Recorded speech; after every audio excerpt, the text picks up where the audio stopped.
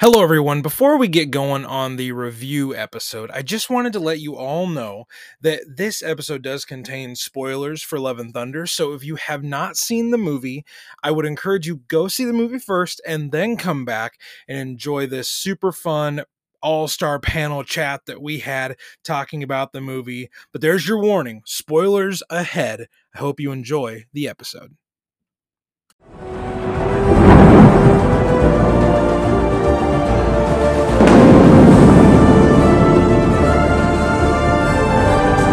Whoever holds this hammer, if it be worthy, shall possess the power of Thor.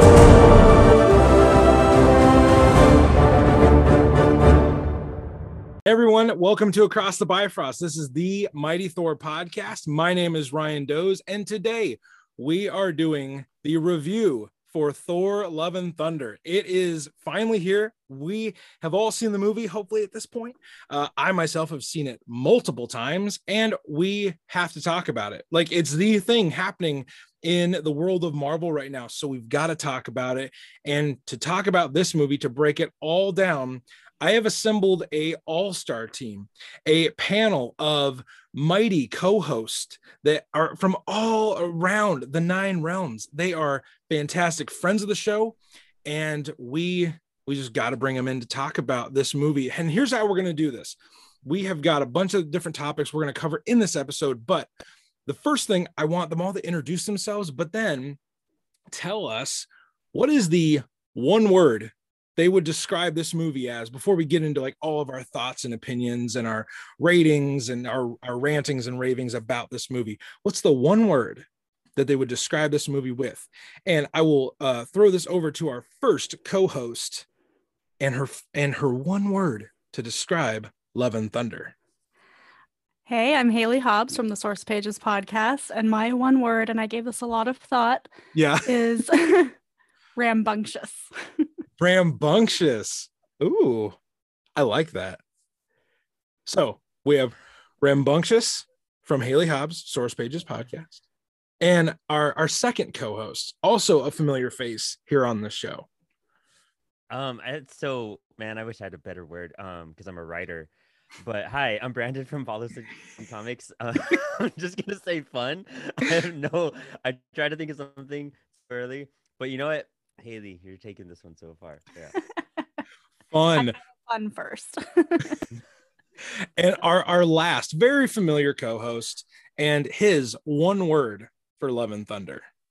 Hey guys, it's Christopher Fazio, the Fazguardian, and my word is also not nearly as great as rambunctious. My word is family. Family. Okay. You know what? I'm sure we're going to get into like all of like what your words meant for you through your reviews. But I just remembered I didn't give you guys my word. I was struggled with this one, but I went with rock because this whole movie felt like an 80s rock ballad.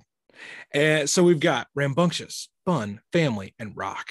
So I just wanted you all to know these co-hosts have been hand selected from a universe of fantastic people. They're also just some of the most fun people that I know to talk about comics and movies with. So I'm very happy that they are here to do this very important episode for you all out there in listener land. So we are going to just get the ball rolling and we're going to chat about this movie. There are a few different things we're going to talk about. And then at the end, we have a secret mystery question that none of them know about. And I'm very excited to get to that one. So, as Brandon subtly shakes his head. So here we go. First talking point. We're just going to throw this out there and we're going to start going with it. What was the thing from this movie that you loved the most? Oh, so as Haley takes a cleansing deep breath. Well, not to make everybody roll their eyes, but my first choice wanted to be the flick. However, really, I mean, we can talk about the flick if you want to talk about the flick. We certainly can. I think we're all secure enough that we can talk about the flick. I think everybody enjoyed the flick. It was a good flick. I won't lie. There's no motivating. That's Asgard's ass right there. That is Asgard's ass. of all the small moments, and there were a lot that I love, really the thing that has stuck with me since I saw it on Friday was the scene between Thor and Jane when she's in the hospital after she's really confessed to him and they've come back to New Asgard. Because I think we've all in some way experienced something like that in our lives with a loved one, and they were both just acting their asses off. I felt like right. Hemsworth was so emotional and Portman really brought all of her chops, and so I think that for me was the most pivotal scene in the movie. Yeah, like guys, what did you think of that scene? Like before we move on to like all of our other choices, like that scene in the hospital at the end, like that's like the emotional like linchpin of the entire film. So what did you guys think about that one? Just like spitballing and just sharing our thoughts on other people's thoughts. Well, it definitely was the emotional heart of the film. And just like Haley said, like it kind of brings it all together. Like they did a great job in the movie kind of helping you buy the Thor-Jane relationship. But you can feel how deep the love is there, because it's not because she's Mighty Thor that he's back in love with her. It's Jane the person. And that's the most raw and broken down version of Jane we get to see. And Thor looks at her just like he looked at her the whole time. He loves her and everything that she is, not just the fact that she can wield Mjolnir. And they did an amazing job showing that on screen. Yeah, and you couldn't have said that better. Like, I totally agree with that. Just seeing how they brought Jane back, his first reactions, and just kind of the flashbacks that kind of build up to how deep the relationship is. Like, we didn't even get to see that like in previous films. This was really a carved out, like, we're gonna take some time to open up a section that wasn't explored previously and really show you the relationship, and then show you how deep they still love each other, how deep like Thor still loves her no matter what, and how he's never been able to go get over her. And a lot of that, like, it resonates really well, like, I mean, I went through a crazy breakup like not too long ago, and then just seeing some of those moments, like, you just really begin to like feel it like in a certain way. And just like the outcome of all of that in the hospital scene, like, he didn't want her to take the hammer because it was killing her, and he's just like, I need you, like, I still need you to be here, no matter what. And it's just like, it's just heartbreaking. Like, no matter what, that's all he wanted, is just for her to be around still, and all he cared about was her safety and her health. Like a true hero in a sense, but as in a true way that he like deeply loved her that much. And it was a beautiful moment. It was a good pick for sure. I mean, what he even says it in that scene, like, it's always been you. Yeah, it's like, it's always been you. Because even like we get the throwaway line in one of the Avengers films, like, what's Jane up to? It's like, oh, she's off, like, becoming famous, as like a astrophysicist, and they have that little like back to back with Tony about what Pepper's up to. But it's like, yeah, I love that line, like, it's always been you. And yeah, that's Haley, fantastic. Like, Brandon, is there any way you can top that? No, dude, stop putting Haley before me. Switch up the it up. We stacked the deck against you. Just imagine going last. Oh god. Faz is just gonna be like, but you get to take notes and whatnot, man. Like, all right, what they said. Actually, surprised. Okay, so preference my thoughts and opinions real quick, just to like let you guys know why I'm choosing this moment. But I didn't like Thor Ragnarok, hands down. Okay. For it, like, I had some cool Jack Kirby elements. That's my favorite part of the entire film. I thought it was very Disney stuff, joking, like joke wise. Like, the material just did not hit me well. Okay. It was all right. It was all right in my case. Like, my opinion. So going into this one and looking at the comedy, I thought it was very much more organic. It wasn't as Disney pushed. And so there was the scene with Zeus, and the scene with Zeus when he was that entire like presentation of him and his intro and all that stuff, and him talking to Thor, and like including that flick moment and everything, and the way he kind of takes his step down the stairs with his curtsy and everything. Dude, that was 100% Mel Brooks style comedy. Like, I thought of History of the World, I thought of like Blazing Saddles. Like, just the entire presentation from Russell Crowe was pure, and that writing was pure Mel Brooks. And I got that Mel Brooks like sensation and excitement because I'm a huge Mel Brooks fan. And I was just like, damn, we're digging into some like comedy inspirational gold here. And I loved seeing that come out in that scene. And for me, that was just like a very resonating scene for me, because I wanted like, I have a certain standard for film in general. And we could talk about this when we think about superhero films later. But yeah, I thought that was brilliant. And I love seeing that come out because like as a writer and as a creator, you kind of need to you study older stuff so that you know how to get out of situations, you know how things work. And seeing him go for that Mel Brooks approach for Zeus, this comical, like we're gonna make fun of this guy. Oh, It was totally. brilliant for me. Yeah, I thought that was great. I loved it. So it's when you realize it's like I had to like remind myself, oh, this is Russell Crowe doing this. Yeah. Mm-hmm. Like, this is you know, Maximus from Gladiator doing this. Yeah, exactly. And I'm sure we'll talk more about the omnipotent city scene because like that's like the pivotal hinge point of like the movie, where it kind of like the first half and the second half are kind of like transitioned at that moment. But Faz, what was the moment in the movie, the scene like that you loved the most, man? Well, mine's going to be a little more cliche and boring. I loved the first and the last Thor scenes. I'd love to just say Gore the whole time, but that's kind of boring. So the first, seeing how lost Thor was, how he'd given up on love, how he's just a warrior, an amazing fight scene, but how little he gave a shit at that point. Just, I'm going to do as much cool action stuff as I can, seeing kind of how far he's fallen, how he's falling back into his old habits of just, I'm a warrior, I'm here to break stuff. To see that start, and then the end when he's holding Jane and she's dying. Those two scenes for me really showed kind of the path of the movie, the story arc he went through, and just the whole, you know, he ends with a daughter. He has to give up Jane again. It's so heartfelt. It's so small. They could have made a joke at the end in classic Taika, and she could have said her catchphrase, but instead she said it silently so that only he could hear it. Right. So they let it breathe and let you feel the emotion. So those two scenes for me are the ones that took the movie over the top. Yeah, I agree. That his character arc from going completely selfish to selfless like was a brilliant, you know, direction for them to go in. And it takes a moment to take a step back to realize like, man, that arc was like very well crafted, and how much they even cover it in the beginning, how much he's lost and why he's there and why he becomes so selfish in that sense. And I mean, now he's raising like a little girl. The most selfless thing you can do is taking upon your like enemy's daughter to raise. That's good writing. Like, yeah. And it definitely, like, I know people are saying it's similar to the Thor 1 arc where he was unworthy and he was selfish, but that's the thing about Thor. He's cyclical. He's old. He has old patterns. He doesn't grow in a straight line. You don't have a perfect being after 4 movies who was a dick at the beginning. Like, he's going to regress. He's going to progress. It's his fatal flaw that he's always trying to overcome. And it's really nice when they do it well like that. Hence always trying to prove to be worthy, to stay in that like line, that middle point of like losing it or coming back to it. And that's what makes Thor such a great character, is because even though he is the mighty Thor and he's the one worthy enough to wield Mjolnir, like sometimes he's not, you know, like we're not all perfect, and that's just the way things go.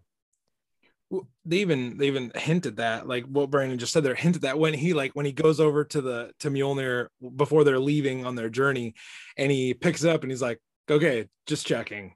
Yeah. Like, and those of us that have, I mean, all of you have contributed to the Jason Aaron retrospective here on the show. Like, that is a constant, like in Jason's approach of Thor. It's like he wakes up every morning wondering if he's still worthy. And I felt like they actually like hit on that in a very subtle way in this movie. Like, Thor always wonders if he's still worthy. And Faz said it correct. Like, he doesn't grow in a linear, you know, upward trending line. It's very cyclical.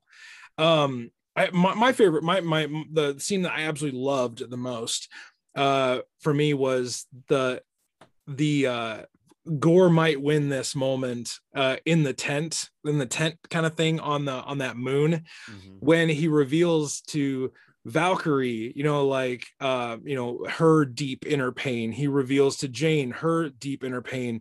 And I feel like in that moment, they got, like, Taika and Christian Bale, like, they got Gore so correct in, maybe not in look and appearance, but the tone of Gore was so correct. And I loved that Christian Bale, like, went so full, like, into that, and he was terrifying. He was creepy. And it, like, I know, like, some people will say, like, oh, Loki is Thor, you know, Thor's biggest villain. Like, yeah, that's probably true historically, but like, nobody goes after Thor like Gore goes after Thor. So I really loved that scene, and it was my wife was even sitting next to me. She's like, "Oh, this is terrifying." I'm like, "Yeah, that it's supposed to be. It's 110% supposed to be making you very uncomfortable." And I feel like Christian Bale, like, he made me uncomfortable through the whole movie. The idea of like him abducting kids and me having kids, I was like, oh my gosh, I don't know. I'm gonna like run into my kids' rooms like late at night, like, okay, just making sure The creepy you're shadow still monsters here. didn't get them. No, But that's the cool part that you meant. Oh wait, go on before I. oh, I was just gonna say, like, that was the scene, the moment that I loved the most, and like, I find it funny that none of us really mentioned a fight scene. True. Like none of us were like, oh, I loved the lightning part and the hammer parts. There. I mean, there's so many good parts of the movie, but I love that we all chose character building moments. That because that really tells me, like, as a fan, like, where the movie resonated with people. It's not in the big action scenes; it's in those character building moments where we connect with these characters. But I will comment on two things real fast that you just said. One, the thing you just said is that, like, this movie I felt like resonated with me in a lot of ways more than other Marvel films have. Like, it was very character driven in the sense of like the relationship between Thor and Jane. I feel like that was just like a deep cut, and going from waking up and not sure if you could do it every day, but still trying to go and do your best, yeah, and overcoming this like great obstacle while you're trying to overcome like the love of your life right there too. Like, there's so much conflict going on with Thor throughout this movie. You're kind of just like, how is he functional and able to keep on pushing on? But that's what he keeps on doing, is just pushing on and pushing on. I forgot so where I was right. going with that part, but yeah, the character aspects and their journeys throughout this film, much more interesting. Not much more interesting, but equally as interesting as these dope ass fight scenes that we got. Because even every fight scene was exciting. I felt like they were really cool. They were really fun. I had no complaints. Jane fucking tore shit up. Like, I love seeing the hammer stuff. Like, that was all. I wish, stuff like that was just brilliant. But I really love seeing the Jane and Thor moments. Like, that was the cool thing. Yeah. And I'm sure we'll talk about Gore a bit more. But Oh, yeah, if we are, then I'll hold my comment for Gore. Just to quickly jump on Ryan's Gore thing too. I'm really glad to hear you say it really felt that they got Gore there, because I'm seeing a lot of people say things like, this wasn't my Gore, this was just an angry serial killer who wanted to murder the gods. And I'm just like, guys, just because he has a nose doesn't mean that's not who Gore is. Like, like he's very much like, he's deep and he's had a lot of pain, but his plan is not that deep. He wants to murder all the gods. Yeah. He's creepy. He's a serial killer. He's not the strongest. He's just the creepiest and the evilest. And Christian Bale got Gore. Oh. Taika Waititi got Gore. Apparently they spent another hour in that scene, Ryan. There was another hour of footage in that horror movie scene of Christian Bale going deeper and deeper and deeper. And they thought, this is great, but this family movie is not going to handle what we were doing here. He already looks like he's from like an exorcism movie. Yeah. Maybe don't go that far. I guess let me touch on my Gore thing real fast. Like, Ryan and I did the God Bomb and the first like Gore arcs, the first 12 issues or whatever, and we did that on Source Pages with Haley. Oh, cool! Yeah. I gotta listen to that too. I'm excited to listen to that. I love hearing people's thoughts on Gore, because not a lot of people really know about Gore, but once they discover Gore, they're just like, holy fucking shit, this is the coolest villain I have ever come across. And entering this movie, I already was full of doubts. Like, I saw Bale's like appearance and I was like, what is this? And I was just like, well, and I even told Ryan this. I was like, I'm gonna assume they're gonna trust Bale with his acting chops to bring out Gore, and they 100% did. And there was so much, of course, as always, no matter what, there's so much different from his journey in the comics to here. Oh yeah. But they nailed the right aspects to make it fit into a film and have it make sense. And his personality and that eeriness and creepiness, that there was panels we just sat on for like a couple minutes and we're just like, look how creepy this panel is. Like, Gore's present, his leg up here and everything, like his knee like by his ear, and just like kind of just like observing like Thor while he's like torturing him. Yep. All those moments that were like crucial to me, I feel like came out in this movie and defined Gore in a very easy way to digest in 2 hours. You know what I mean? It took 12 issues for us to see that, maybe 13. I think it was 12. 12, and then he comes back in a big way in King Thor. Okay. I haven't read King Thor yet, so That's his epilogue. So okay. I mean, and I think they personally, for a naysayer and a doubter, I love being proven wrong in situations like that. Like I was so happy I walked away just like hyped for Gore, and just that present, his mouth. Would you just watch his mouth when he was talking, and just the way his lips moved? And dude, you forget that's like American Psycho, like Batman. Like you're just so immersed in how good of an actor Bale was. Yeah. And I also learned actually this morning, and I sent it to Ryan right before the podcast. Oh yeah, this was really good. One of my biggest gripes was the appearance of Gore, and even his size. I thought he should have been bigger. I thought he should have been, he's meaty in the comics, like, and he gets bigger. He's a workout bro. He's a gym dude. He squats like those thighs, like dude, those quads are huge. Thighs for days. Yeah. And so I guess there was so much going on with Christian Bale that he only had a 3-day turnaround time from one film where he had to kind of drop weight and do some stuff into entering, Love and Thunder because of COVID, because of everything. And he was like, so we're just going to work with everything we can. And I'm going to do my very best to bring out the essence of this character with what we have visually. Yeah. And I thought they pulled that off perfectly. Like, and, kind of hearing that explanation made me feel a little bit better because I wanted a more Gore aesthetic. I get the whole Voldemort thing and stuff like that. But it's like, we all have heard that at this point. Yeah. Like, and big deal. I wanted the tentacle ears. I wanted the long drape cloak G-string thing. Like, I was down for that, but I mean, I get that turnaround. You had 3 days to start this next film, and you still brought it and made it completely. That's great acting. That's like great performance, and I'll applaud that.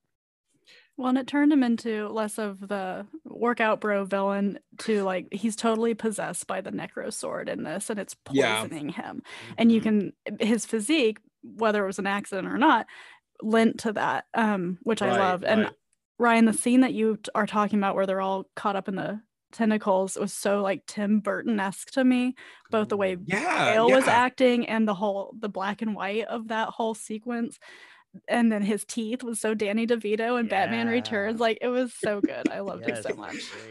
Well, that's actually going to be revealed in the behind the scenes that Christian Bale's big inspiration for this role was Danny DeVito's Penguin. It was pretty similar. Yeah, you can see where is it when he bites the dude's nose in Batman Returns? Yeah. Like, I guess oh gosh, stuff dripping down his chin. Haley, so keeping this rambunctious, fun family rock ballad going, who, in your opinion, who was the character in this movie that brought the thunder the most? Obviously, it was the mighty Thor, Dr. Jane Foster. Who we haven't talked about that much. So what about Well, now Jane we're gonna. and Natalie? Like, why did she stand out to you so much in this movie? So Jane's never been my favorite in the movies. I think she's been written poorly. I don't really think it's Natalie Portman's problem. It's like, can she not get a good dialogue in a sci-fi superhero movie? Star Wars, anybody? But she won me over in this. Even though she still had a little bit of her silly dialogue, once she became Thor and she had that real drive and that real purpose, she knew she was dying. She knew she wasn't going to make it. She kind of, I think, had accepted that. And so she was like, this is the thing I can do now with what time I have remaining. Yeah. And that's, again, back to that hospital scene. That's what makes that choice of hers so important, is because she chooses to do that. She knows exactly what she's doing. She knows what it's going to cost her. It's going to cost everything. But it's far more important for her to carry on this journey that she's been on for just a short time and save the love of her life than put a needle in her arm for some chemotherapy that she knows isn't going to work at the end of the day. I got a little sad saying that. They like the way they did like the juxtaposition between her as Thor and her as Jane slowly dying of cancer. Like you can see the pain in Natalie Portman's performance, like the sunken eyes, the gaunt kind of facial expression. But then like when she turns into Thor, she's like, I mean, she's gorgeous, but like she looks strong. So buff.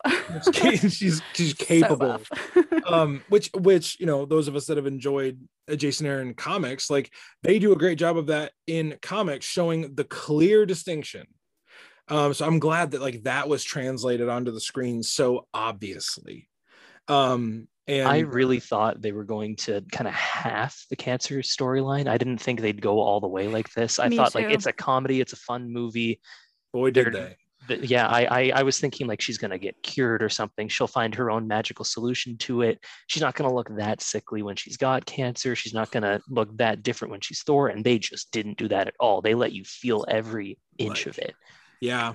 And I'm so glad that they did, because I was worried. That was one of those things where I love Taika movies, and he's usually really great at emotion, but you never know if he's going to turn that part into a comedy part.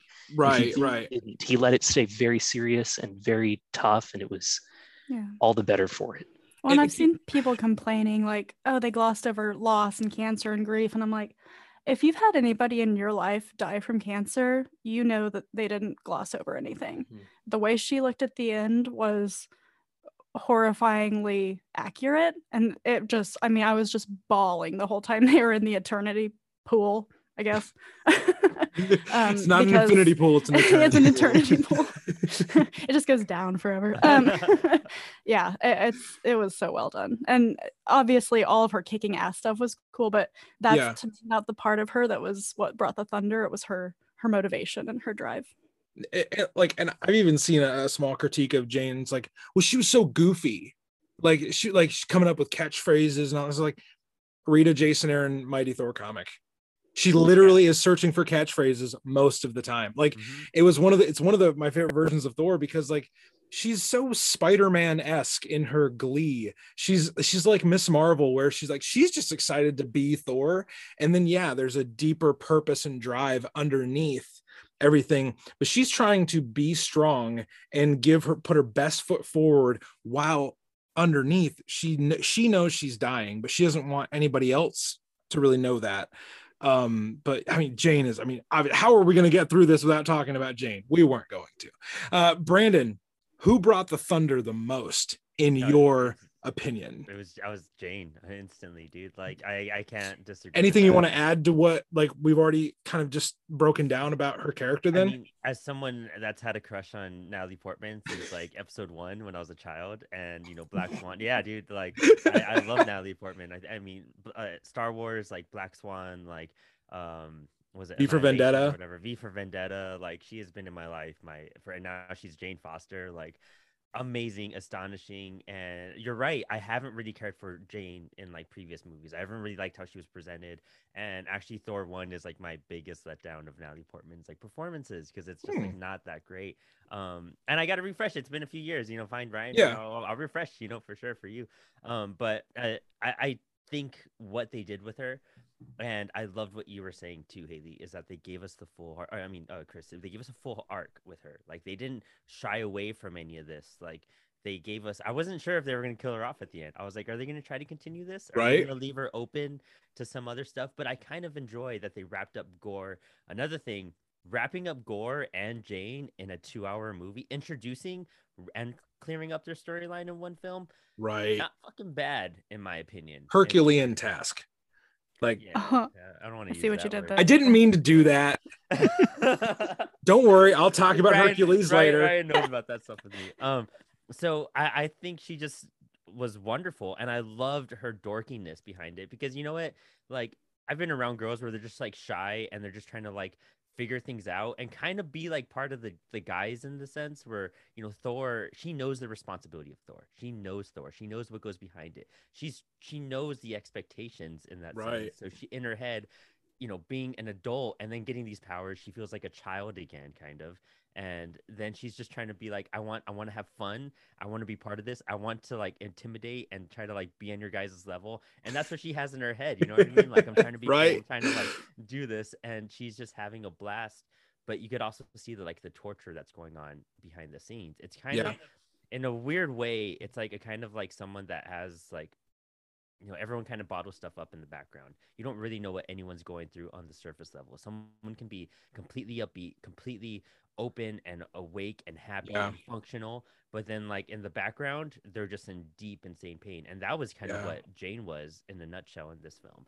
And, when you see her at her strongest and she drops the hammer and she starts falling, like, so many of these, like, emotional deep cuts are just like resonating that people go through in real life. And Yeah. I think this film captured that. And like, I don't, personally, I don't have anyone that's ever been sick with cancer. I'm very lucky and fortunate in that sense. And, but like the other ways you can look at that, if you haven't resonated with that aspect, there's a lot to still be uncovered there. And I think they just gave her justice in this film. And I think they like, as much as I wanted more gore, but gore wasn't the whole focus. You know what I mean? Gore is just like a thing that keeps the story going. But Jane was like the rock of it all, and it wouldn't have been the same movie without her. Well, another thing, there's that scene in the beginning of the film where they're about to go off to Omnipotent City, and she's in the bathroom, and she drops the hammer, and then you see her with that gaunt, facial expression, and you see that her mom. I believe it's implied her mom died of cancer, so there's this hereditary disposition to the disease, and she's told like to never stop fighting. Yeah. And then she picks up the hammer again and just bashes the shit out of that countertop. And counter had it coming. Oh, right. Like looking all smug, like, oh, you can wash your hands in me. And arrogant sinks is really what this show is going to be about. The real scourge of the movie. I have truly been triggered, and I will not stop talking about it. No, but like you see in that moment, like we've already seen her in the movie at that point, like be like, oh yeah, well, it's like I'm just trying to be the best Thor I can and all that stuff. But then you see that moment of transparency where she is so frustrated that like she is so powerful but yet also so weak. And I think really comics, movies, all that, like it's really one of the great beauties of Jane as a character is that when she's strongest, she still knows that she has this weakness, and when she's weak, she's leaning on this strength that she knows is probably very temporary. So people that choose not to engage with that, I think you're missing out on a great character when you don't acknowledge that Thor really doesn't have a lot of weaknesses. Like, and I think that's, as someone who has loved Thor for a long time, and I forget on what show it was, but it was established that I actually hate Thor, which was a really funny critique. But like Thor doesn't have any weaknesses really, or his weaknesses are very, very convenient for whatever story is being told. Jane has a clear weakness. Jane has a clear timetable she's dealing with. And I think the urgency of her as a character is what makes her more compelling at times. Faz, who brought the thunder, or who else brought the thunder, or are we just going to continue to shower praise on Jane Foster? I'm okay with that. My pick was going to be Jane, but I think that we've done a lot of Jane there, so we're going to do a slightly lighter. We've done some Jane soul searching. I'm going to go with the classic Odinson. Thor brought the thunder. This was the most powerful. This is the most powerful Thor we've seen. Right. He single-handedly destroyed everybody everywhere. He was able to fight off the Necro sword when all these other gods are running away from it. He quote unquote killed Zeus for a little minute there. Yeah. And the coolest thing for me was how he's starting to use Odin's magic. He's enchanting things in a way that in the comics you see it pretty frequently, but I know like some of my friends asked me after the movie, like, how can Thor do that? Like, what are you talking about? I'm like, he has that power. That magic is an Asgardian thing he's learned. And now that he has the Odin Force, and now that he's the All-Father, he can do things like give an entire group of children the power of Thor for an awesome final battle. So this one's not quite as, emotional. Obviously, Hemsworth did a great job. Thor had a great arc there. We talked about that a little bit before, but just in terms of amount of thunder that was brought, there was an insane amount of thunder brought by Thor in this movie. Yeah, I could not agree with more. Like, it's funny, we've gotten a little ways into this conversation, and like it's his movie. Like I know, like we all love Jane and we all loved Gore, but like it's still his movie. He's still the headliner, and he's the one that's going to carry the torch forward. I couldn't agree with you more, Faz. I thought Hemsworth was, and you'll hear this critique. I'm sure all of you have heard this. Listeners, some of you might think this, or you've heard of it too. I don't like goofy Thor. I don't like goofy Thor. He's too funny. Like, okay. He's also a badass though. Like, it's not like he's freaking, Jerry Lewis. Like he's not the Nutty Professor. He's like, Goku now. That's what he is. He is He's totally a goofy, fun Goku. guy, and then when he powers up, he's there. He's also like in the previous movies, like people say Taika made Thor dumb. He's an idiot now. He makes stupid decisions. He's still so smart. He immediately goes to the gods. He knows exactly where the negative zone is or whatever it was called, Shadow Realm. He's funny, but he's still intelligent. Like that critique makes me so mad. Just because he cracks wise doesn't mean that he's an idiot now.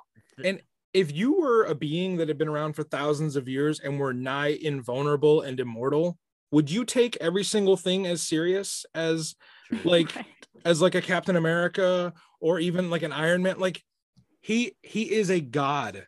Like at some point, these like yeah, the action scene at the beginning, like if you were a god that couldn't be touched and you were all powerful, would you have taken those chicken guys serious? No. I loved Yeah. those little Jim Henson style chicken guys. Yes, it's like we were watching like an off-brand Muppets. It was They did the great. rock on at the beginning just to get it going. Yeah. I honestly, all the creatures we got to see in this film were just one of my favorites too. Like in the Omnipotent City, all that type of stuff. Yeah. I love seeing all the aliens and different things. Yes. But Bao, carrying the on- god of dumplings. Yeah, Yeah. ridiculous.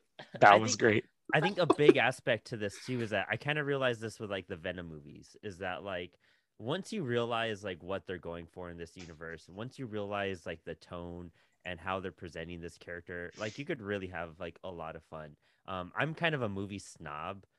In a No, big don't way, say that. Like, like I really like I watched like older movies from like the 60s and the 70s, like, and I really analyze story very heavily, and so I'm very particular. Like I just watched Paper Moon this weekend, and that movie's from 1976. It's like a black and white, beautiful story about like a guy kind of raising this adopted daughter, and that kind of resonated with this film. I can see Right. them going in this direction. If you guys haven't seen or heard of Paper Moon, check it out. But like that's the type of stuff I'm really into. So when I go into superhero movies, I know it's not going to meet that type of mark. You know what I mean? I know that from the start. And I didn't like Ragnarok because how it felt like the first Doctor Strange. It just felt like the fact that Doctor Strange made a Beyonce joke just like annoyed the fuck out of me. But like once you like realize like I feel like they kind of let Disney take a step back in this one, and you realize what tone they're going for and who they made these characters in this universe. Like you enjoy it like 10 times more. So Yeah. going into this one like right away, and it's like I know what this Thor is like. I know what this like, you know, this Thor journey. You have Korg, all that type of stuff. Like you know what to kind of expect. You're able to like kind of take off some of the reins that like, oh, he's goofy. Oh, this was just a giant comedy and all this stuff. It's like, well, that's this universe. Like that's this tone, and this is the same Yeah. filmmaker. And you could kind of just relax a bit more. And actually, that's why I said it was fun. It's literally Taika just having more control and having more experience now, and knowing how to land every jump a little bit better. And that's why I was like, this is 10 times better than Ragnarok, because I feel like the approach they went and the comedy style that they went for in this one, that goofiness, it resonated because there's so much pain behind it. You kind of need that comedic relief to kind of pull back from that too. I initially was going to push back on that, but like now that you say like it's kind of like it's a counterbalance to the pain. Like the goofiness is also because I've heard the critique of like, if so much hardcore stuff is going on, why are we being so goofy about it? It's like, I don't know about you, but I get really weird around death. I get really weird when like serious things happen. Like I'm terrible at weddings. I am terrible at weddings. Like I'll be cracking jokes the entire time, or like funerals. I'm the worst at funerals because I'm like, man. Are you an awkward smiler when like you smile when you're not supposed to? 'Cause Well, I am. remember once I was at a funeral and I literally made the joke. I was like, man, this crowd really died. Like, you can't say that. Yeah. It's like, if I don't say something, I will explode. But so And you kind of need that, you know what I mean? And that's like what we naturally, again, you know, these are like natural reactions of how we would, you know, go through something. And Right. what you were saying, I mean, I'll make a joke when stuff gets real serious, and just because that's the way, you know, a lot of our brains process that you're like, I need to breathe, I need to like loosen up a bit, literally, because you're so tense when you're so, you know, there's a cancer going on, there's like losing everything around you. Like Thor, they present to you, Thor lost everything. people keep forgetting that Mhm. like no hero I mean, someone could defy me on this, but like no hero in the Marvel Cinematic Universe has lost more than Thor has. Nobody. Oh, did her whole planet? I think they're tied. explode? Okay. Did her whole planet exploded? Oh, he did that himself. To tie a knot on the whole expectations thing too, people who expected Taika to magically become the Russo brothers in this movie Right? were never going to like this movie. Yeah. It's not I've a serious also probably never seen a spy Taika film. movie outside of Right, the MCU. But even seeing Ragnarok, like, why would you think this movie's not going to be another Ragnarok style movie? Like, why do you think Exactly. he's suddenly going to be super serious and all? Like, it blows my mind when people go, it wasn't serious enough. It was too funny. It was too much fun. I enjoyed it too much. I wanted to be sad. It's like, what? And you're looking at the wrong film and the Yeah, wrong. you're I was gonna say, Right. ask Wrong Brandon comedy. for the film to watch if you want to be sad, people. Yeah, He will literally, know. Like, I He will won't leave you feel thoroughly comfortable. Hey, it- I mean, yeah, maybe. You're like you have all the answers, in my opinion. We're talking Can about the guide people. director that made Hitler funny. Yeah, you know what I mean? Like, dude, Like, go Jojo watch Rabbit Jojo Rabbit and is- tell me that Taika didn't know what he was doing. It's a brilliant movie. As one of the most brilliant fucking movies. Like what they do with Like- like the shoes in that movie is just, oh my god. I'm just saying, like, But yeah, it- that's his style. When you watch his previous stuff, it's like the what we do in the shadows. what we I mean, do come in the on. shadows. What was the one with the man? It had Home Slice from Jurassic Park in it, and dude got lost in the forest. It was the chunky kid. Oh, I know what you're talking about. Yeah. The one with Sam Neill. Yeah. Yeah, it was a Netflix movie, I think. Yeah, something like that. And it was great, but it's that comical. That's where I feel like Ragnarok could have been so much better, and I could tell what he had in control of Ragnarok, and where Disney was just like, well, you got to do this too. And that stuffing that they do with some of these like directors and the writing sometimes kills it. Just really thoroughly like just ruined the movie for me, because some of those jokes didn't feel like Taika jokes. They felt like rewritten. Oh, well, that's too much, Taika. Like, we got to tone it down a little bit. And here, there's so many lines that if you're just listening, you're just like, oh fuck, there was like 4 jokes in those 2 sentences that just nailed it. And I mean, him as Korg is just the most brilliant, fucking most hilarious dude. And dude, we even got our hearts broken because we think Korg is gonna die. Like, I generally was just like, my Oh. chest got tight. Audible like, gasp. I was just like, no fucking way. No, like, don't they are you just, dare. Like, dragging Thor through shit now. You know what I mean? But How dare you? He gets hit with the lightning bolt. and at that point, like, they knew you were hurting so much because of everything else that was going on, and they're just gonna fucking slap you in the face with Korg. And then they give you that comedic relief, being like, now he's ahead. Like, and you still get him, and you're just like, thank you. But Turns that out type of my balance lips are is the only perfect. thing that are alive. Yes, the sentient, yeah. So good. So for my answer to this question, I am going to mention a character we have not talked about yet. The person who brought the thunder the most for me, if we're not going to talk about Jane, we're not going to talk about Odinson, mother frickin' Valkyrie. Yeah. I knew Brought you'd the go fu- for Valkyrie. I friggin' love, like, this is not a secret. This is not a secret. Like, Tessa Thompson is awesome. Hell yeah. There are so many moments where, like, she, like, yeah, sure, you can say, like, Thor is goofy. Jane is, you know, she's tortured and she's trying to, like, learn how to be a superhero. Valkyrie knows she's a badass from the beginning. She is kind of, you can see this in her character, like, she feels a little held, like, she loves what she does, she loves being king of New Asgard, but she's being held down by all the bureaucracy of it. She hasn't been able to go on a Valkyrie adventure for a long Doing time, commercials, dude. Like, right? She's doing an the Old Spice commercial. But like, when she gets that opportunity, she's like, yeah, I want to go, like, oh yeah, it's gonna be scary, and, you know, there's, you know, this god butcher, but she doesn't back away from it.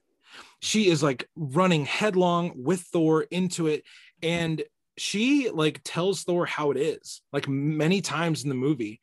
And I thought her, you know, her in Omnipotent City, she was my favorite thing about Omnipotent City, because when she gets to cut loose on those guards, and she does, like, the big slash, and then she kind of just, like, does, like, she looks up, and, like, all that, like golden blood is, like, kind of raining down on her. And then she does, like, she kisses one of the goddesses on the hand as she, like, falls off the back of the Zeus's platform. I was like, she's a total badass. Like, there were multiple points in the movie where I was like, I thought I loved Valkyrie as a character, like, and now I'm just like, she can do whatever she wants. Like literally whatever they do with the character. And I know, like, from listening to interviews, like Tessa Thompson loves this character. So like, please let her play this character as long as she wants. And when she gets stabbed at the end, I was like, no. Like, Yeah, don't take dude, everything I right? love away from me, They please. kept doing that to us. Like they kept doing that to us, and that's that pullback. You know what I mean? Like, Yeah. I want to torture you a little bit, but you can't go that far with some of these characters. Like, it's just too precious.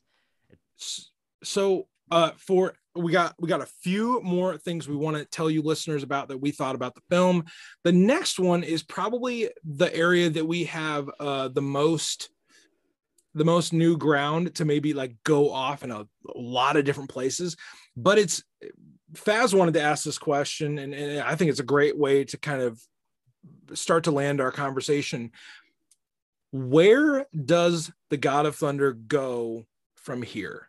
Now, I know there's like we got years to speculate, and there's lots of stuff that's going to happen in between now and when we actually get that next, that Thor 5 film.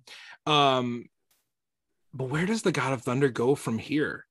Haley, speculate wildly in a rambunctiously fun family rock style way. Where do you think that the God of Thunder is going to go from here? I feel least qualified to answer this question because I'm also new to comics like Faz. Okay. But with what's going on in the MCU, I can kind of see him finding Loki again. I could see them getting back together to deal with all this god level stuff that Loki and Sylvie helped unleash. Loki's in kind of a pit right now. He's in a bad spot.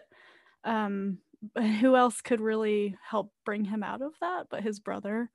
Then we'd have the whole tug of, oh, Loki, you're alive again. I don't know, but I could see him coming in with love and helping rectify or fix some big thing that Loki has broken, which technically I hadn't even thought about that yet, because we got Loki season 2 coming up. Loki season 2 is really the next Asgardian MCU thing we have going on the books right now. They've started filming. And they have started filming. Yes. I cannot wait. It's going to be awesome. It's going to be crazy. So, okay, maybe we do a brotherly reunion with the God of Mischief. Brandon, where does the God of Thunder go from here? There's like 2 routes you can kind of do, but they'll probably merge them together somehow. But it's going to go that like Paper Moon route where it shows like him trying to, he's not the father, but he's kind of a replacement father in a sense. And you're kind of seeing that slowly become defined more and more as the next story unfolds. Or we could also go that like lone wolf and cub route where it's like the whole like you have this child with you and you guys are just fucking kicking ass and doing cool shit. You know what I mean? But a la Logan. Yeah, exactly. That whole entire that father-daughter dynamic that you kind of see in a lot of films, which is all based off of like Paper Moon and Lone Wolf, like every single iteration. Mandalorian is Lone Wolf and Cub, you know what I mean? So or even or Kick-Ass. It's like Kick-Ass. Yeah. With Hit Girl. Mm-hmm. It's a well-worn, very good trope, and it looks like we're definitely at least trending in that direction on some level. And I mean, but for like the most part, I couldn't even like assume or guess where they could go and like what they would introduce next on the journey. That's like how lost I am in that sense. Okay. But like what they, character wise, villain wise, or maybe Magog or some shit. But like I wouldn't even fucking Magog or some shit. Faz, where does the God of Thunder go from here? Yeah, I know Faz and I have already talked about this, and it is like we speculated wildly. I have 2 pitches. Neither of them have to do with Chris Hemsworth's Thor. Ooh. I want to see a Mighty Thor Valhalla Disney Plus show where Natalie Portman can explore Valhalla, have some kind of mystery going on there. Maybe something goes wrong there and she has to help Odin get everything back in shape there. Maybe she comes back afterwards. I don't know. Loved the character. Happy if that's a perfect send-off for her if she's gone. Would be very happy to watch a show with her there as well. And for Love, or whatever we end up calling her in the next movie, I want her to be dropped off at Avengers Academy by Thor and have a Disney Plus show with a bunch of the Young Avengers before we reach our way down to a Young Avengers movie. Those are the two things I really want to see next. Otherwise, Avengers Academy, yes. For Thor, swashbuckling space adventure. Doesn't matter who the villain is. Doesn't matter who he's doing it with. He will be fun in it. But those two things I'd love to see with the other Thor characters. I like before Vaz had mentioned that whole Valhalla idea.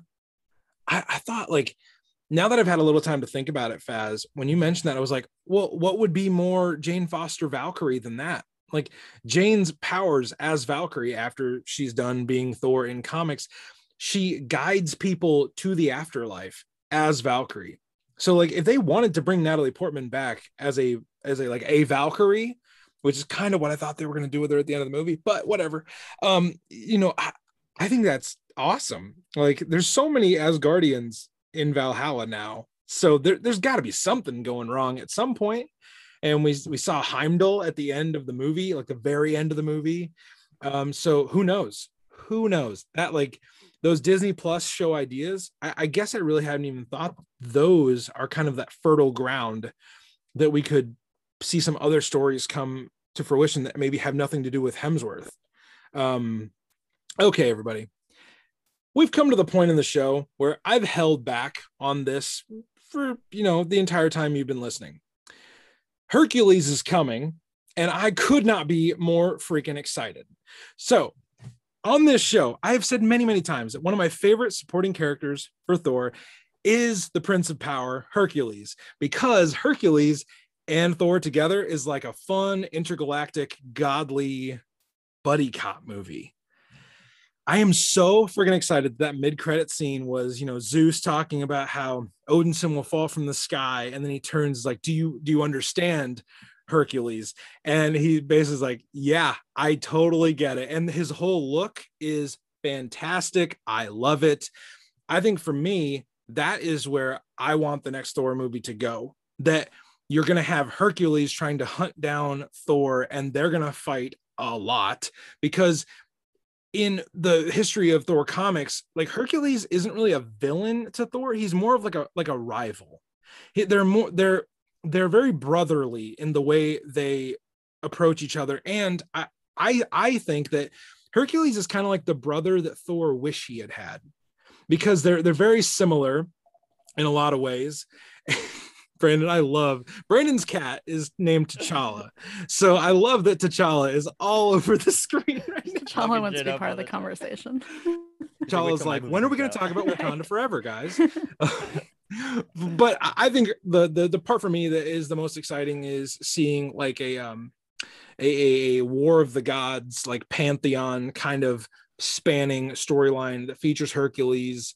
I'm very ready for that, and I'm gonna go read a bunch of Hercules comics after this. So now we've come to the last question of our discussion. Before we get there, Ryan, Asgardian, do you think that Thor is going to end up being a god butcher of sorts when he has to work his way through the Greek pantheon of gods when they're all trying to kill him, or do you think it's going to be kind of a misunderstanding that gets worked out? I think it's going to be one of those. Yeah. What'd you say? God of Thor, yeah.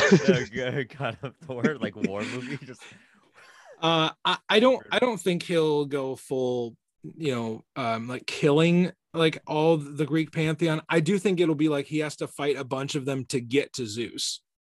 But I don't even think Zeus will be the big bad in that.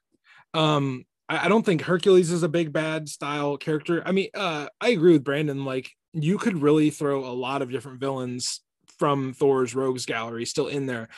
I just think the next movie is going to be more about Thor and Hercules teaming up, or doing that classic Marvel thing where there's a misunderstanding. Thor explains himself, and Hercules is like, oh, okay, well, I'll help you go get the bad guy then. Something like that will happen. It's very classic Marvel comics in that way, which I think is why it excites me so much. But it's several, you know, like, I love Marvel team up as a comic, and really, if Thor 5 were, you know, Thor and Hulk in a Marvel team up style movie, I'm all here for it. All here for it. I mean, I guess that'd be like following the pattern. I mean, Thor and Hulk, and then Thor and Jane Foster. Yeah. Be cool if we had a cooler character, but yeah, it'd be great. Brandon trying to be the voice of dissension aside, let's get to really the question that a lot of us want to know with how we review this movie. What is your rating of this movie? Now, we're going to do 1 out of 1 to 10, 10 being the highest, 1 being the lowest. And just like whatever you give the rating, our esteemed panel, a brief description of why, because like we've kind of all given our thoughts about like what we really liked and how we processed the movie, but like as kind of a closing statement, your rating on a scale of 1 to 10, and then why you gave the movie that rating. Haley, the floor is yours. So this is a solid 7 for me in the MCU. I have talked about a lot of the stuff that I loved, and I have notes about even more things that I loved in this movie. But there were 3 things that kind of made me go, sometimes the humor for me was actually a little too much in this one. There were just a few times where it was like, okay, it was not the screaming goats that played well every single time. Yeah. For everybody, right? Oh my god. Way too good. Yeah. So good. When Nebula says she's gonna put him down. I know. And Mantis is behind her like, oh my gosh. And they start getting annoying, and then they land on the Shadow Realm, and they're hilarious again. Yeah. Oh. But some of the other humor played a little too much for me just a few times. Okay. I did want to see Gorr in action a little more. It was a 2-hour movie, and I don't hate that at all. But we did miss out on some of his brutality. And we know that because we read the comics, but the general populace does not. And then my third kind of just like whatever is there were just a few little inconsistencies. Why are Thor's eyes blue? We don't get an explanation. Just real small, not important nitpicky things, but enough to make me go, I can dock you a point for some of that stuff. So a good 7 for me. So you're not gonna like go on YouTube and do one of those like 5 reasons why Thor's eyes are blue instead of what they should be, like for clickbait crap? Okay, good. I'm just gonna acknowledge it and move on. Wow, what a sensible, normal adult would do. That's refreshing. Brandon, what do you rate the film, and maybe tell us a little bit why you rated the film, what you gave it? I'm gonna give it straight up an 8.5. Okay. I said this when I saw Doctor Strange Multiverse of Madness. That was the first Marvel movie I wanted to rewatch since Civil War came out in 2017. I have only missed 1 Marvel movie purely out of just timing and no other reason than I just have not gotten to it. Is Shang-Chi, but I heard that's like one of the best ones. I'm excited to watch it. I just have It's not. incredible. Yeah, I was waiting for him to say Endgame. The big part of the reason why I haven't seen Shang-Chi is just I just haven't. I want to sit down and enjoy it because I hear it's really good. Yeah. Haven't had that opportunity yet. The only reason. But I have not liked a lot of the Marvel films in a while. They just like I watch them. I once and done. Endgame, Infinity War. I saw it once. I was like, cool, done. I had no I didn't even like No Way Home. I thought it was just like. Really? I think it's one of the lamest movies ever. It's just pure nostalgia, and that doesn't do shit for me. And they're just buying. Fuck, I could rant. But this gave me something that was like Taika at his fullest. The humor in it, I thought, was just like really on point. I love the Mel Brooks moments. I love the hidden little dialogue between it. Of course, I wish I would have got more gore. Of course, that's all I've always wanted. Right. Gore. But I still admired for what they did and what they worked with, and I felt like it was very impressive on that end. And Christian Bale just tore shit up. I thought overall, I just had a blast start from finish because I went in with a very negative connotation walking into the film because I didn't like Ragnarok, and I was smiling from start to finish, and I like teared up for a few moments, and I like got really excited for some moments, and I was literally laughing out loud and just busting up, just like, this is great. And for me to like finish watching a film and be like, I want to go rewatch that again, just for pure enjoyment. For superhero movies, I'm not looking for too much in terms of a lot of like, of course, structure and shit like that. But like story wise, none of these Marvel films have done a lot for me, and I'm bored, and it takes me nowhere. I haven't even liked any of these Marvel shows except for WandaVision. So coming back to this, I was just like, this was great. This brought me back. We're 3-3. Batman, Doctor Strange, and Thor. I've loved this year, and I haven't felt this way about superhero movies. I go in them to enjoy them and get myself out of this universe and somewhere else. A lot of it resonated with me in a really in deep, cool ways, and it just made me realize like why I love the comics so much. Yeah. You know, and that's what it brought me back to is like I enjoy the comics because I resonate for them for certain reasons, and they take me somewhere else, and I'm all of a sudden in a better place, and that's where this movie took me. One thing I love about Brandon's rating is that, and Brandon and I have talked about this many times, like for a lot of it, like the MCU does nothing for him. But this movie won over, Brandon, if you'll allow me to say, won over a skeptic. Yeah, 100%. I was purely skeptic. That's something I think that, because a lot of times what you'll see is like you'll see entrenched MCU fans like be like, does it continue the run of greatness, or is it a bump in the road of like these, all these great Marvel movies in a row? Like Brandon has not been enamored with what the MCU has done lately, and this was the film that won him over in a major way. Mm-hmm. So if you're out there and you're like, this didn't do anything for me, but like you want a film, maybe Love and Thunder is that film for you. So yeah. Faz, your rating, and tell me why. So I'm going to continue this trend that we have of upward trajectories here. Okay. I am perfectly happy to admit it's a flawed film. I am perfectly happy to admit that there are pacing issues. Some of the jokes don't land like you'd want them to, might be too short of a movie while also being too long, might even be two movies thrown together. But for me, this movie is a 10. It's my favorite solo Marvel movie. It's the most comicsy Thor movie we've gotten, I think. Thor himself is not the same as the comics Thor. He's the Hemsworth take on Thor. Mm-hmm. But everything that happens is wild. It jumps from set piece to set piece, and they're all interesting and exciting and very ripped from the comics. Thor does things like, again, I come back to those enchantments that he would do in the comics that he's never really done. In the MCU, he's more just powerful lightning guy, and now he's actually doing other things that Thor has. And as a super diehard Thor fan who's spent the last pandemic here reading as much of the Thor comic runs as he can, all of Jason Aaron, all of Donny Cates, this was just it for me. I get that there are issues with some of the other stuff. People complain about things like CGI. I don't care about that kind of stuff. I think this movie was everything I wanted it to be. So for me, it's a 10. Whoo! Nice. Can't get much better than a 10. Can't give, unless we're just making up new ratings. But so I am gonna give this movie. It was really funny. Apparently, when you start a Thor podcast a year and change out from a movie, people suddenly care about your opinion on it. And I first of all, my three co-hosts, their opinions matter much more to me than like all the people that are like, oh, it's goofy Thor and it's terrible. That's why these three are here. So I loved getting to break this movie down with my friends. And I think because Faz actually asked me after I went to my second viewing the other day, he said, did it change your mind? And I was like, I think it enhanced my enjoyment. So I'm going to give this movie an 8.5.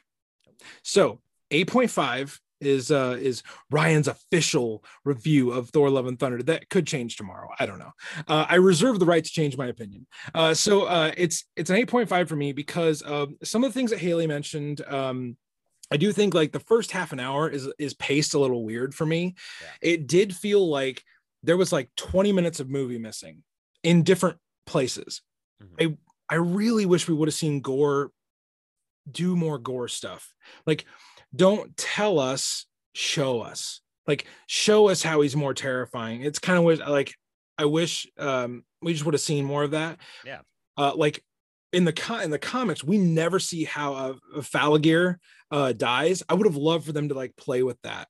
Mm-hmm. Like for those of you that may not remember from the movie, Falagir is the big giant monster that you find on the planet that Sif has been fighting on.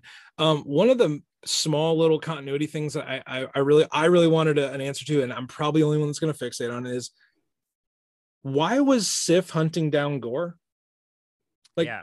Sif says, I've been hunting a madman. It's like, why though? Like, how did you get on his trail, and why are you picking up the mantle of chasing after him? That was just one of those things where I was like, okay, maybe there's like a cool story little thing there, but there isn't. And maybe that was like one of that, like what I feel like 20 minutes of movie that might be missing.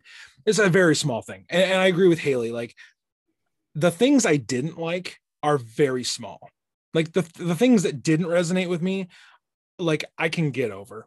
Like I'm not like I'm not like some angsty Rotten Tomatoes reviewer who's going to rip it to shreds because there's 2 bits of story that I didn't understand. So 8.5, I really enjoyed this film, and we've come to the end, and we're going to do like all of our plugs, but I'm going to tell my co-host what the secret mystery question is, and they're going to give you what they think the answer is. Here's the question, then we'll do all of our plugs. So I'll give you a minute or 2 to think about it. What did Jane whisper to Thor at the end of this movie? In your opinion, what was the catchphrase that Jane whispered to Thor? So think about that for a second. And then we're going to do our plugs. We'll do Across the Bifrost stuff at the end. You're already here. You know how to find Across the Bifrost. Haley, what's going on Source Pages, and where can people find all of the Source Pages goodness on the internet? A lot is going on Source Pages. So we're called Source Pages, a reading collective. We cover comics and novels as primers for TV shows and movies. We've mostly been doing comics because we are heavily MCU focused due to the network that we're on. Yeah. So our most recent one was our primer for Thor: Love and Thunder with Ryan. It was super fun. We had a great time. We're getting ready to delve into some DC. Actually, we're going to cover the Sandman audio drama that's on Audible from the Neil Gaiman run. I knew the second you said Sandman, Brandon was going to perk up real quick. Yeah, that show is coming out. Superhero card tattoo, and it's a Sandman.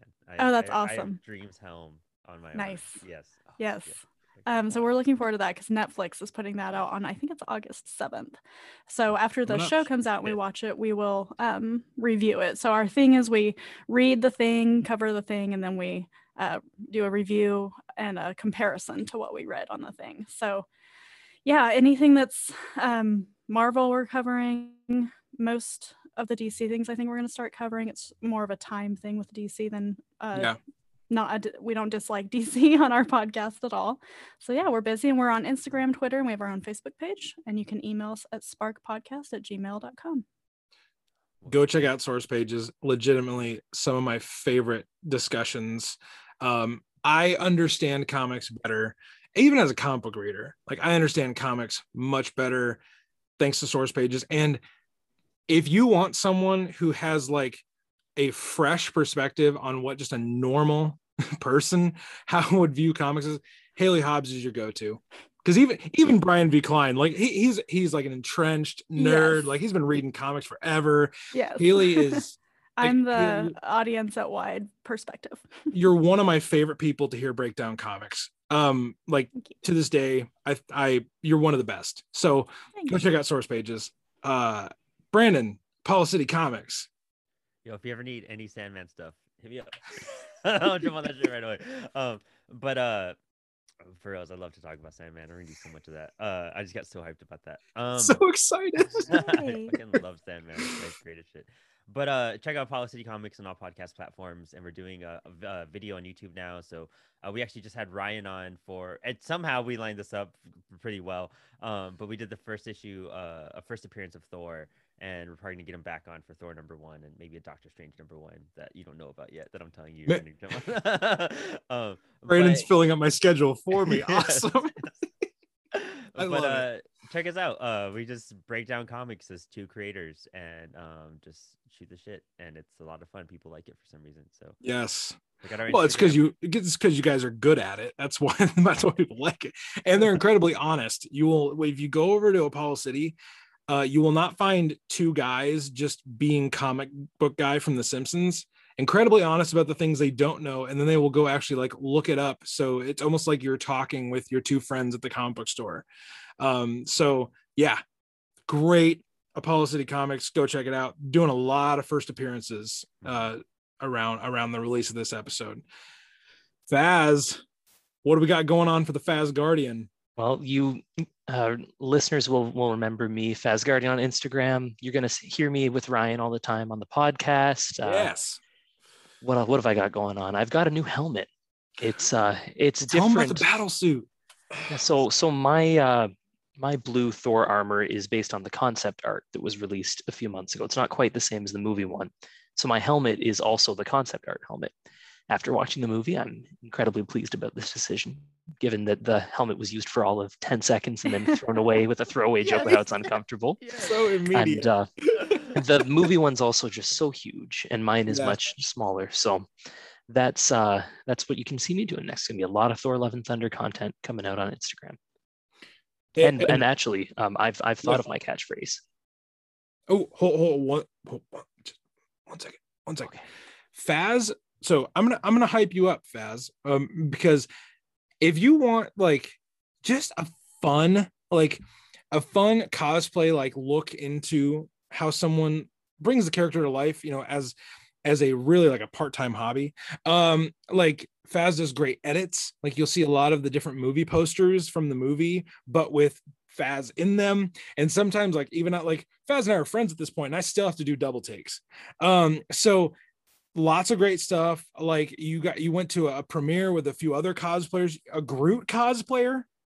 Like that's insane to me. Like how do you have the financial wherewithal to be like, yes, I want to do Groot as a cosplay?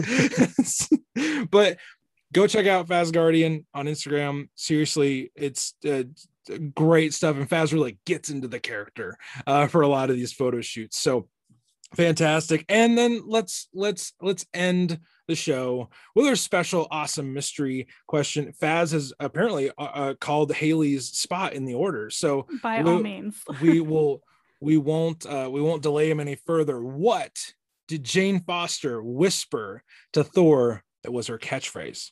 Jane whispered, "Stop, hammer time." Da, da, da, da, da, da. Haley, what was Jane's catchphrase?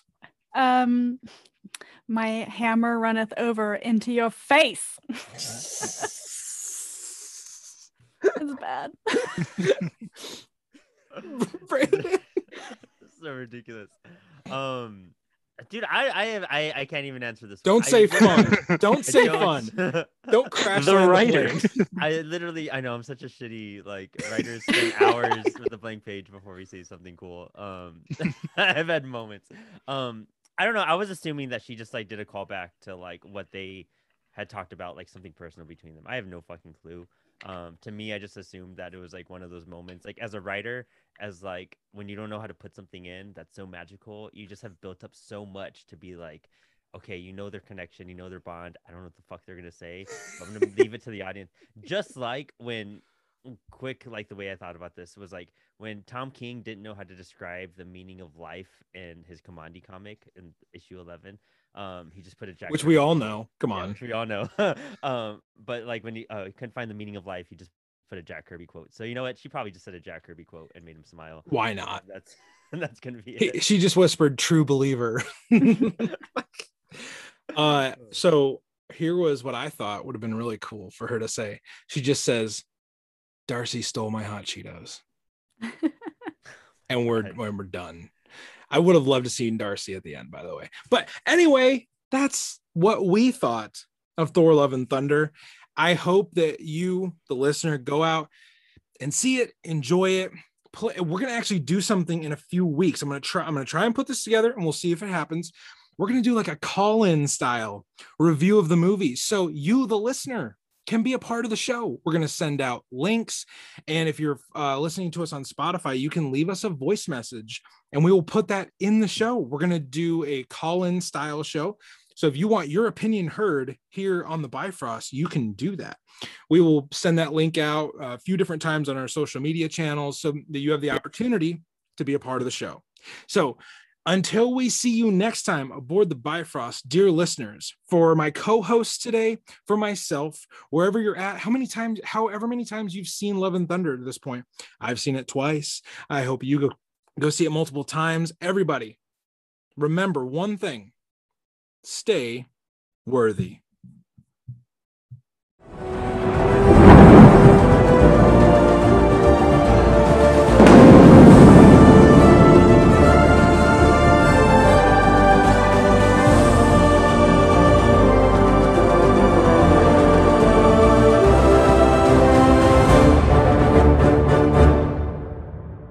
How's it going, everybody? This is Across the Bifrost, the Mighty Thor podcast. My name is Ryan Doze, and today we are doing like the episode, the Thor Love and Thunder not trailer breakdown. Holy shit. I'm gonna start this all over again.